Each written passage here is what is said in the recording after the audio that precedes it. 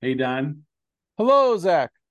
This week, there was an amazing essay in the New Yorker called The Case Against Travel. Essentially, the author was trying to make arguments about why people shouldn't travel, or at least why they should really think twice before they travel, or why are they traveling. And here's the best paragraph I read. A tourist is a temporarily leisured person who voluntarily visits a place away from home for the purpose of experiencing a change. This definition is taken from the opening of Hosts and Guests, the classic academic volume on the anthropology of tourism. The last phrase is crucial. Touristic travel exists for the sake of change, but what exactly gets changed? Here is a telling observation from the concluding chapter of the same book.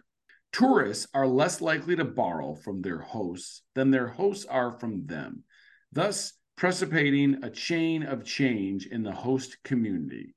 We go to experience a change, but end up inflicting change on others. And Don, you and I just got back from summer vacations of our own. I was up in Alaska. You were up on the west coast of Washington and Oregon. We've both just traveled.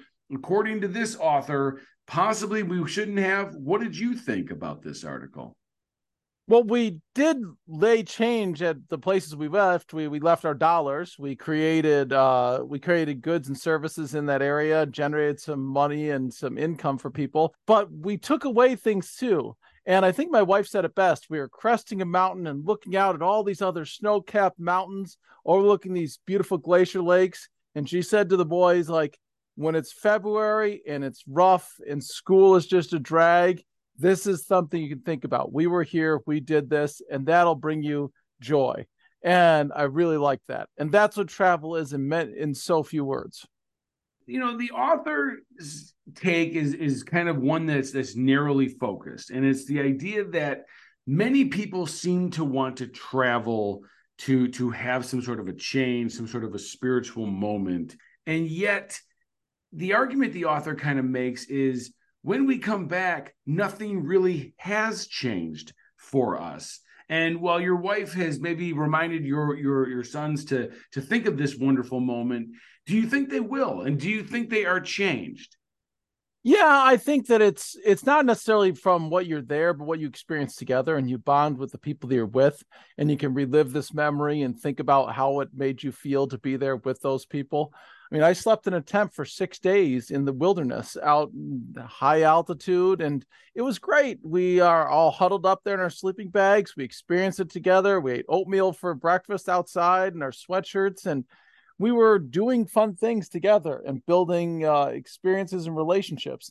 And so I don't necessarily think that I'm taking away much regional cuisine, although we did have some good regional cuisine, but we did take away the experiences. And those are things that are going to change who we are and the things that we have in our arsenal of memories. Now, one of the things that they bring up is that they said, look, like if you have to travel for work or if you have to travel for a specific reason, that is one thing. And you should be able to do that freely, no problem at all. They also seem to go with the idea that if you travel with a purpose of something that you truly love. Now, your family has been camping forever. I know that you guys like it. You have spent most of your children's life every summer going off to national parks and camping. And therefore I keep trying to figure out where I would place your family on the spectrum of what they argue in the argument, because you guys clearly do love going out and camping. Whereas the argument this guy sort of makes is a lot of people show up in a place and then they say, like, what are you supposed to do? And the example they had in the article was like, if I'm in Abu Dhabi, what do I do? And they say, oh, go to a falconry hospital. And the guy's like, so I go to a falconry hospital, even though I have zero interest in falcons. And when I leave, I'm still going to continue to have zero interest in falcons. And therefore, all I'm doing is just moving about. I'm not really taking anything from this. And therefore, do you think your family's different when it comes to travel? Well, yeah, ironically in Eugene, Oregon, where we stayed for 4 days, there was a falconry, and we did not go. We were like, I don't think we're really that interested in it. We did a lot of other things together. We didn't do that. I think it is. There are people that go camping and really they just sit by the fire all day and drink and eat. And that's not really what we do. We're waking up in the outdoors, going to bed in the outdoors, but then we're going hiking, we're going swimming, we're going to see things and do things. And so there's different ways to look at that camping experience. But yeah, you're going and experiencing everything about that. You got the sore muscles and the all the thirst and hunger from it, and experiencing that out there is out inside is special for us. We were blessed with good weather, as we usually seem to be, but it is something that we like out there. And the sentence from the article says, if you are going to see something you neither value nor aspire to value, you are not doing much of anything besides locomoting. Yeah, well, we're looking for things that we don't have here in Michigan. We don't have real mountains in Michigan, Porcupine Mountains aside. We don't have the kind of elevation, the kind of things that we want to see. We want to see things different, and that's why we went there. Do you think then that this author makes an interesting case? Is there any merit in their argument that maybe we should all just stay home? And, they kind of just start out the whole article with just sort of the idea that there were some famous people that were like, travel narrows the mind. It's a fool's paradise. And just sort of the idea that, like, why not just stay home and live a good life in your neighborhood, in your local community, connecting with the people you live near and among and that you know? Why do you have to leave it all only to return? And in many cases, having not really brought anything back with you that is going to make an everlasting change. You bring back with you the idea that there's more out there and that there's different ways of looking at things and doing things, and that things can be different. You might be comfortable with what you are at home, but you like to experience and see what else is out there. Here's the other thing. The argument she's like, the author says that, business travelers, I mean, they have to travel. But everybody I know that travels for business hates traveling for business. They go and they see hotels and nothing else. Like my next door neighbor used to go to Vegas for a week every year for that electronics convention. I was like, oh, do you get out and see some sun? Do you go play some golf? He's like, no, I just see fluorescent lights, my hotel room, and meeting rooms in the hotel. It's awful. And then I have a buddy that's been to Japan like 12 times. He does all sorts of cool research on, and I was like, hey, how is it? He's like, no, I just go to meetings. I'm not going to hot springs. I'm not seeing Mount Fuji. I just getting room service. Like, business travelers aren't traveling. They want to be at home, but they're forced out there. You and I chose to leave, and we chose the destinations carefully with that in mind, the idea to see something different. And that's what they did. You took your kids to the top of a glacier. They climbed with their ice picks and crampons to get there so they could take full value of it. Not so much the ice picks. A couple of them put crampons on, although they weren't really needed, and the helicopter just landed on the glacier. Regardless, that is an experience. Like it is, and it's something that, like, we've got some great photos, and it's a chance to cherish, just sort of that as a family, and we really will. But it was interesting because the author sort of brings up these interesting hypothetical situations where they said, the problem with modern day tourism is that so much of it, people are looking for others or other things to validate it. And they brought up one scenario of, you go to the Grand Canyon and basically, like, you try to take a picture of it or you try to look at it and you basically say, oh, this doesn't look like it did in the picture. And maybe just the lighting is off, or maybe you're there at the wrong time, or maybe you're not standing in the correct angle, but it looks different. And all of a sudden now, maybe you're bummed out because it didn't match whatever you thought it was supposed to be. They even talked about how a lot of people want to travel so that when they get somewhere, they actually think there's going to be some sort of a spiritual moment where they're a changed individual, and then they realize they're just their same person.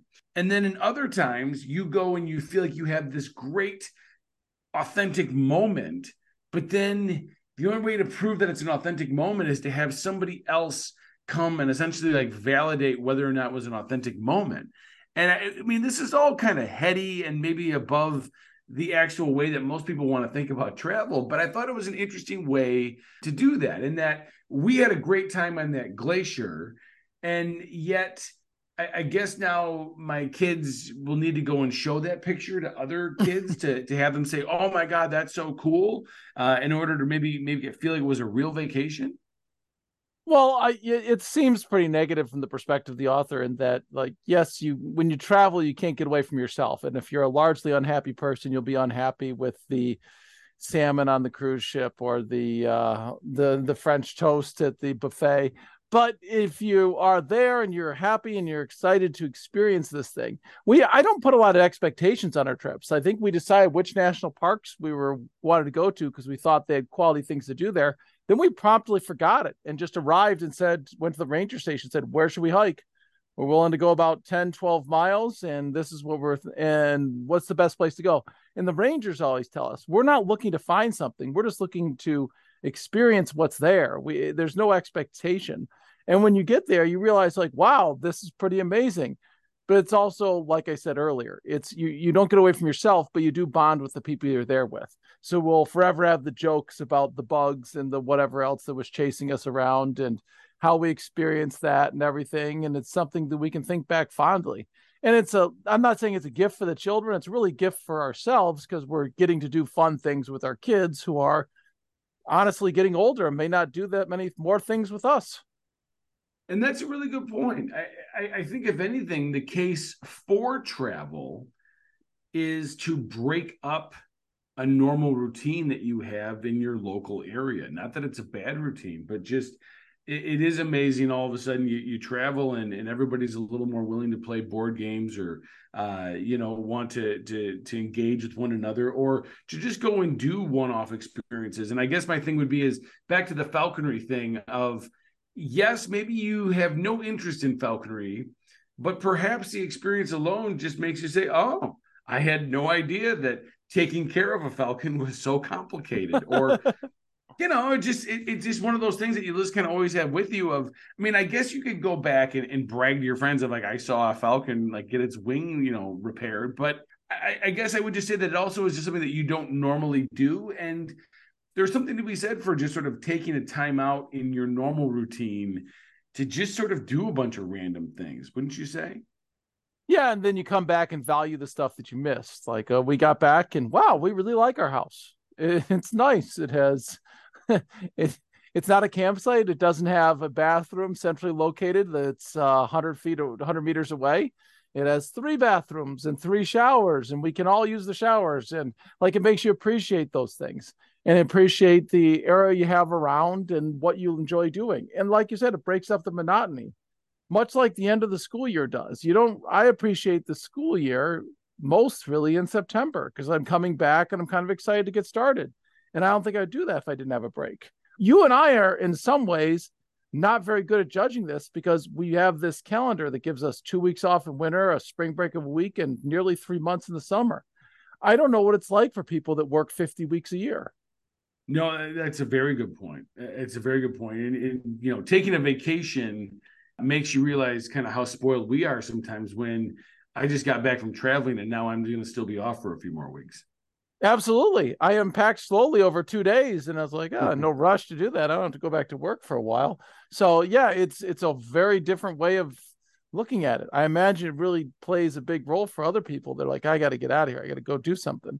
But for us, we have the time, but then in top of the time, we put the travel because it just opened you up to new things.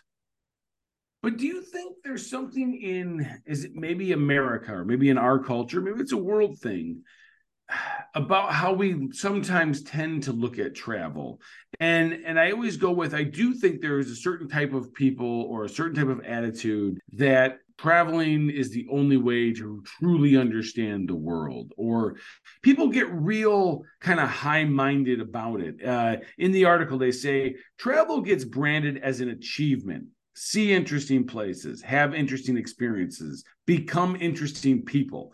Is that really what it is?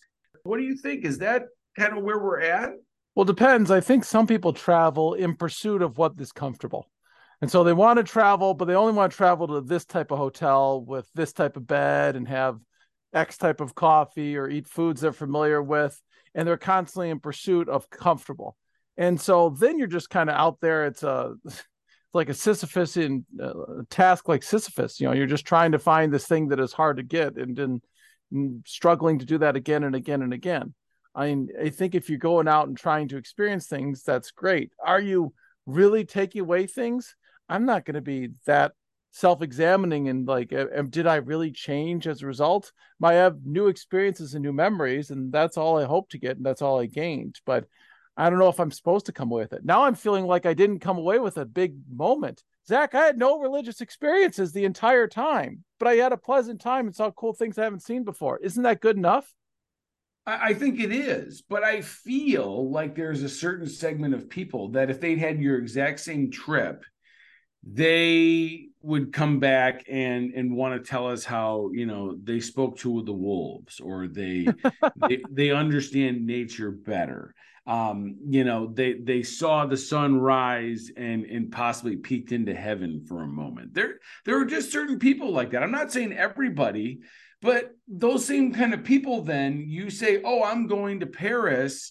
And you're like, oh, what are you going to do? And like, oh, I really want to see the Eiffel Tower. And then they're like, oh, figures. That's a touristy thing to do, right? And then they judge if you just go and do sort of the most popular landmarks of a place. And all of a sudden now we've got two types of travelers, I feel like. The person who just goes and does the really popular touristy things, and then you have the guy that's also there, but they're just going to walk around because they're going to, quote, admire the architecture, or go be a French guy and just drink in the cafes and soak up the French culture. And for some reason, that person gets to be more superior than the guy that just went to see the Mona Lisa for 15 minutes. I don't care. I'm there for my own enjoyment. I feel like I remember being at a concert and it was live, which was a total mainstream band in the 90s, late Love 90s. That band, by the way. Oh, yeah, loved it. And there was some obscure group that was opening, and the girl sitting in front of me was totally into the opening act and then was leaving before live came out. And I was like, the main act's about to start. She's like, I'm only here for the opening act because they're real musicians. You're just a sellout. You just like these guys because they're on MTV. And I was like, oh, God, she thinks she's so much better than me. I felt bad for a second. Then I was like, wait, but I know these songs. I like to sing along to these songs. I'm going to sing with the guy that wrote the songs. Great. Doesn't matter. Like, I don't need to be better than people. I'm just here to enjoy what I'm here to enjoy. Right. But that then kind of makes you a rube, right? You're not sophisticated. Because I like that example of the idea that, oh, you can't watch them. They sold out, or that's too commercial. I only listen to college radio. But I feel like I just feel like that's a lot of people that travel, is they have their own idea. And the moment you actually do something that's, I guess on the beaten path, which that's what most people do, is, there's a reason why the Eiffel Tower is probably one of the most photographed things in the world. Like, people want to see it. And they're clearly, like, the Mona Lisa only gets more and more popular, it seems like, as we go. And I can't fault somebody for wanting just to say or have the experience that, like, most other people have when they go to these places. I would argue, unfortunately, now tourism in these heavily packed areas just seems like a mess. It's just thousands of people all crowding around really cramped spaces. And if anything, it's sort of like, well, what's the point of traveling if you're just getting bumped into all the time in these well-beaten path sort of places? Well, we found an under the radar national park, and that was North Cascades National Park, which was the opposite of Yosemite, where we went a couple of years ago, which was like this tiny geographic area that's very cramped and filled with people. Beautiful, spectacular, but just lots of people bumping into each other. And we really enjoyed the kind of off the beaten path aspect of it. But that said, we're not better than anybody. It was just a different place we wanted to go. There's another national park we could have gone to in Washington. We didn't end up there, but that's okay too. Like, there's lots of things to see. And I don't think it's a zero-sum thing. Like, we all went to Washington, but only I got the real experience. Like, okay, great. I also enjoyed my experience. We can do different things. We can go to a horse race and you can enjoy the betting, and I can just enjoy the majestic beauty of the horses before they're killed. They're only killed if they snap the hoof or something, right? Except for down in Churchill Downs, aren't half the horses dead that were there this summer? I don't know. I guess I missed that headline. Oh yeah, there's like 6 horses died in a week or two, all from the same trainer. So they suspended him for 2 weeks. Don't worry, he's back. He's winning races, Zach. Well, I guess technically, if you didn't have any interest in horses before you got there, you'll have zero interest in the horses after you leave, right? I still have zero interest in horse racing. Well, going back to then that original argument at the beginning of the quote I read, of the idea that the place itself is maybe more changed than you, the tourist. And I was thinking a lot about that. And I think that is such a true statement. And I guess my question to you is, do you think it's wrong? And I just got back from Alaska, and Anchorage is a town that is basically set up for just thousands of tourists that are coming through that city all summer long. And we talked to lots of just different people that work in the tourism industry, and they all just said, oh yeah, I'm just up here to work the season. And they have to bring in all these seasonal workers for basically a 100-day season. But pretty much anywhere you go now, there are whole countries, economies that are set up just for tourism, where everybody's kind of all in, doing something to cater to tourists. And you do realize like how much that changes the local mindset and outlook on people that live somewhere when they just cater to tourists all day. Well, and it destroys the legit thing that's there. Like you and I have read an article about how Airbnb has destroyed Barcelona. There's no more real neighborhoods in Barcelona. It's all Airbnbs, and you can't experience the culture because the culture is tourism rather than what was the culture of Barcelona. And I think that's true a lot of places. We talked to at our hotel in Seattle, we talked to a couple guys from Central America that were working on cruise ships, and they make 10 times as much on the cruise ship as they would make back home. So that's what they do. We talked to a Jamaican cashier at a national park in rural Washington, and she was doing the same thing, trying to get, pay their bills to make some money. And so in some ways, tourism destroys the thing that you wanted to see. And I guess you go further out and search out those more extreme experiences, but I'm not sure it's what you think it's going to be. Like, what's the hope? You're going to go pan for gold and find real gold and then go sleep in a burlap sack under a tree and hope not to die or be eaten? Like, I don't want the real legit Alaska experience. That sounds hard.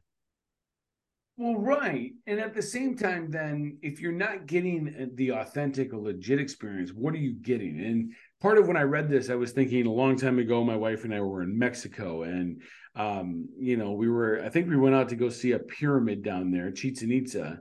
And on the way back, the bus tour that we had kind of signed up with made us eat a lunch and then watch a cultural dance by people of ancient Mayan heritage. And it was fine, but there was a part of me that just felt like the people on the stage doing this little show, is this what they really would like to be doing? Or is this just what they're doing to, again, pay the bills, right? Generate some income, which, hey, I guess it's an opportunity to generate income. But I doubted whether these people were actually still living among a lot of these traditional ways. And it was kind of hard to figure out exactly what were you seeing. At least at Disneyland, Disney World, everything's just kind of fake when you show up and you have the rides and the characters. And in some ways, I just feel like a lot of these touristy spots now they're putting on a show that's almost Disney-like. But as you're saying, you're kind of like, well, what's authentic? What's real? And I don't know if you ever can kind of figure that out. Well, if you go somewhere gigantic like New York City or London, then the tourism is so intermixed with the gigantic thriving city that's there that it is kind of its own thing. Like that is what London is. Like it's just a bunch of tourist sites, but it's also a bunch of buildings and businesses, and a hell of a lot of people live there. And so you are getting somewhat of the experience. Whereas if, you're a tiny village in Alaska and then a cruise ship drops off 500 people 6 times a week, well, then you become just a tourist hub. You're just selling trinkets and so forth. And so maybe in those big, big places, you can get the legit experience.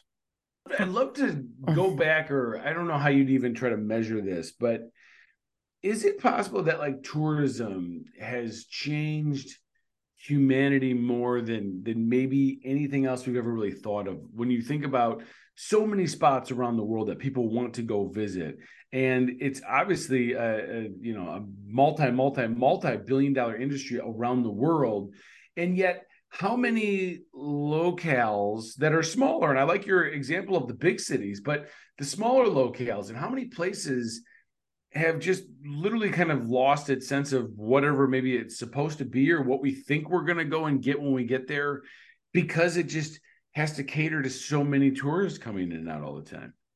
Okay, so I haven't been to Hawaii, but have you been to Hawaii? No, but now that's what my kids are telling me we have to go do next. Wow, you're a big money family. Yeah, yeah, that public education. Yes, yeah, keep coaching 6 more sports. So why? What? There was a legitimate government, a monarchy. We overthrew them to make pineapples and bananas. Dole Fruit Company. Am I remembering correctly? I'm gonna say I'll go with what you're saying. I don't know my Hawaiian history much. Okay, I need to bone up on that. I believe that's the case. So what is Hawaii then? Just pineapples and pineapples? Like that's it? That's a pineapple plantation? Or before that is just a native population of people fishing and living kind of, fairly basic lives. And then a whole bunch of Japanese people came in and a whole lot of American people come. And now it's just resorts looking over the water and swimming and stuff. Like what is real Hawaii? I don't know. What is it supposed to be? Is it more efficient if it's this huge money destination, which it is currently? Is it more original when it's just like these thatch huts, I'm imagining, and people just kind of getting by? What's the real story? I read a book called Barbarian Days about a guy that was surfing and grew up in Hawaii in the 60s. And it was fantastic, but it seemed like there was almost no Westerners there. And it was really just before the era where jets came in and changed everything. William Finnegan's book. But then now it's changed. Well, what's the real Hawaii? Like, is it better if it was just pineapples or just like this monarchy eating poi and hanging out? No, and that's a great question. What exactly are these places? Because I would say the romantic ideal in your mind is probably not actually what these places were. Is these places, like every place, were in always a constant state and flux of change of the local community and the greater world events and stuff like that. And I think you're 100% correct. It probably was neither any of those things, and now it just seems like it's a place full of resorts. And I guess if you want to go have the traditional Hawaiian experience, you go to a luau, right? Isn't that what everybody does when they go there? And then they feel like that's what the people of Hawaii were doing before the resort show. Yeah, I imagine so. I mean, who knows? Maybe that was just a traditional thing. Did you and I read an article, I'm sure you read it too, about a guy in Africa that takes this person on a hunt and like how, Yes, that's but Paul. then it was That's Paul Paul Thoreau's Thoreau. book. Yeah. And then, but then at the end, it comes out that they do this like once a month to like take Westerners around and put on a show. Mostly they like live like more or less like Westerners. Yeah, I think I shared that anecdote with you on a different podcast. But yeah, the idea of he thinks he's going to go and be a hunter gatherer again and really be with the people that are quote unquote white. And then at the end, yeah, they're just like, no, we don't live hard. And it bummed. And it's like, oh.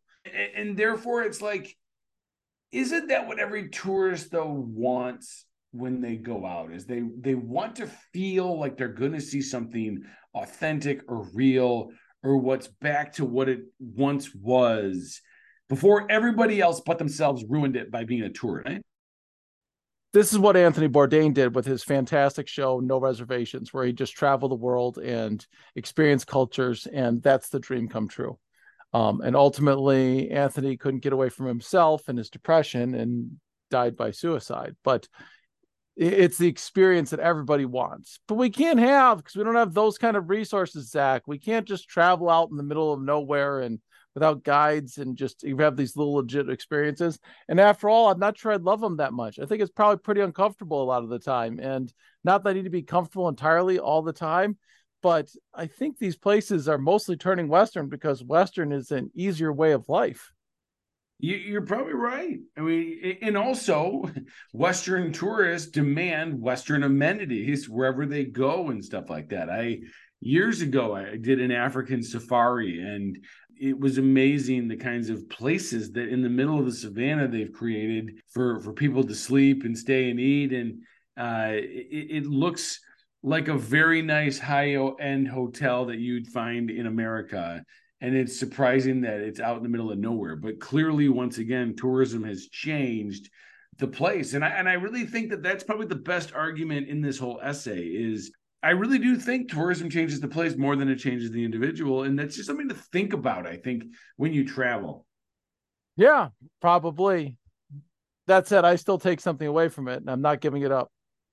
That's fine. I guess if anything, when I read this article, I thought a lot about one of our other favorite books, The Case Against Education. I thought it was, both of these arguments in both this essay and that book are about different topics, but it's somebody who's logically bringing out points against something that I don't think people consider much.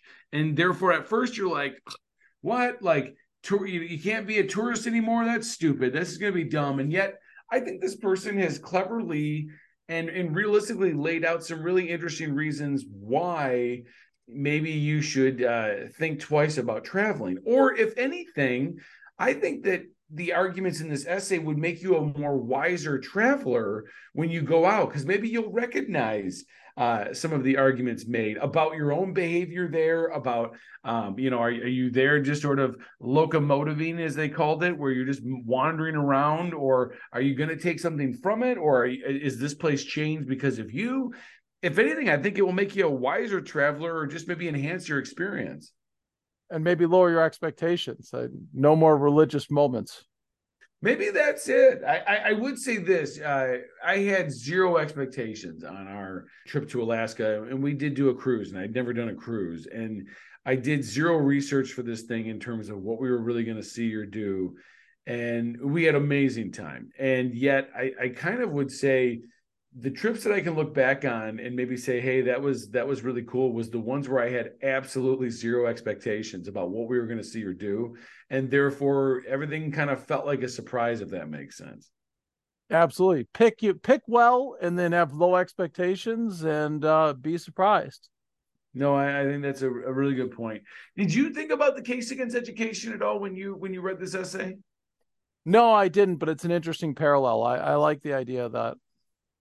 I would love to see more things like this, where somebody tries to give the counter on something that most people accept is true, I guess. And at the same time, I like the fact that it's a respectful counter, and it's not just saying, because you took a vacation, Don, you're a horrible person.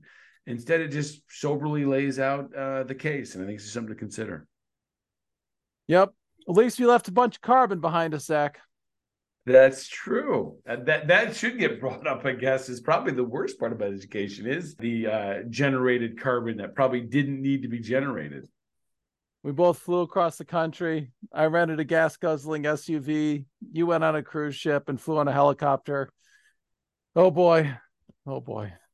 Yes. Well, it's, we'll try to build a solar power panel or something like that. The last thing I'll kind of say is, as I was reading this article, I thought of two political cartoons that I saw at different points in my life over the last 20 years. And one of them was a one panel cartoon, and it said world travelers. And then it was just this couple with a slideshow showing another couple. They said, and here we are at Euro Disneyland, and here we are at Hong Kong Disneyland, and here we are at Japan Disneyland. I always thought that was kind of funny. And then my other favorite was some like college kid showing his mom his pictures of his study abroad experience. And he's like, here I am at the bar in Paris. Here I am at the bar in Rome. Here I am at the bar in, so and so. And I thought there's some truth in those pictures as well. There certainly is. There certainly is. Well, I can see you at the many Disneys. Yes, someday that's my goal, to go see all the different Disneys. In fact, I don't know if while you were looking at all the horses that were dying, I don't know if you saw the headline that said that Disney is now offering for $100,000 a trip around the world to all the different Disney parks. Well, there's a boat leaving on a cruise soon that it's going to be gone for 3 years and visit like 200 different countries. I think it's only like 60,000 per year. It's a pretty good deal. Maybe we can do that. Yeah, no, I now that I'm on the Princess Cruise like email list, which I need to get off of because they email me like 4 times a day with another cruise package special done. They're offering I think it's like a 5 month, 60 city around the world stops sort of thing. It leaves from Los Angeles, it ends in Los Angeles, January to May. And I think it was like if you got like the lowest package, it was like $20,000. And at first I was like, well, that's a lot. But then I started thinking like, well, that's all your food and your room and board. And like, you're going to see 60 different cities. Like it almost seemed like it might be cheaper to live on a cruise ship than just live in a house. Oh, there are people that do that, and they just live and work on their cruise ship. I've read about that. Yeah, Yeah. the 3 year thing makes sense. Hey, our friend Chad Sweat just retired. He could go for 3 years, go for all these different places. That'd be pretty cool. He could report back to us. Here I am in a bar in Sydney, Australia. Here I am in a bar in Brisbane, Australia. I'm, I'm drinking Crown Royal here, and now I'm drinking Crown Royal there. One last thought. I did see the first Starbucks, Zach, and there was a long, long line, despite the fact that there were 2 other Starbucks on that block that had no line for people who are going to the original Starbucks. And my wife said, "Do you want a picture in front of it?" I said, "No," but it looked like a lot of people there were having a religious experience, and I'm happy for them. Is there like, I mean, are they still using the same coffee filter or something? What's I mean, is there something that you get if you like, is the cup different or something? The line was very long, so I did not go in. They look like from the windows we walked by after it's closed. They were serving some reserve edition of the Pike's Place brew, which I enjoy, but I did not go, Zach. I did not go. Interesting. But that's kind of interesting thing. That you saw the first one, I guess. Have you seen the original McDonald's in California too? I've driven by it. I've eaten at the original KFC. My dad worked at KFC. He was an assistant manager in the early 70s. Man, you've really been to a lot of original locations. Oh, In fact, yeah. I was just with our friend Mr. Kopek yesterday, and he was talking about how the original Pizza Hut, I think, is at Wichita State. Oh, So maybe ah, you can make that a family pilgrimage. Wichita State. What's their mascot? They're The Cyclones or something, maybe. no, Or Wichita State. Now I can't stop thinking about it. Woo Shock is their mascot. They're the Shockers. That's right, the Shockers. the Shockers. Okay, that's right. Kansas is always afraid to play them. Yeah, well, they're tough. They're tough. Nothing to gain. They had a good Estonian Well, 800 runner in my era. okay. Well, apparently the original Pizza Hut too. So something Ugh, else for your family to travel to on your next vacation. you love Pizza Hut. You can hit that. I do like Pizza Hut. Stuffed crust pizza, I think, is still a very underrated technological invention. But that cheese takes a lot of water. Just add it to my carbon footprint. Well, John, it's been a pleasure talking with you this week. I look forward to talking with you next week. Absolutely, Zach. Have a good one. Take care.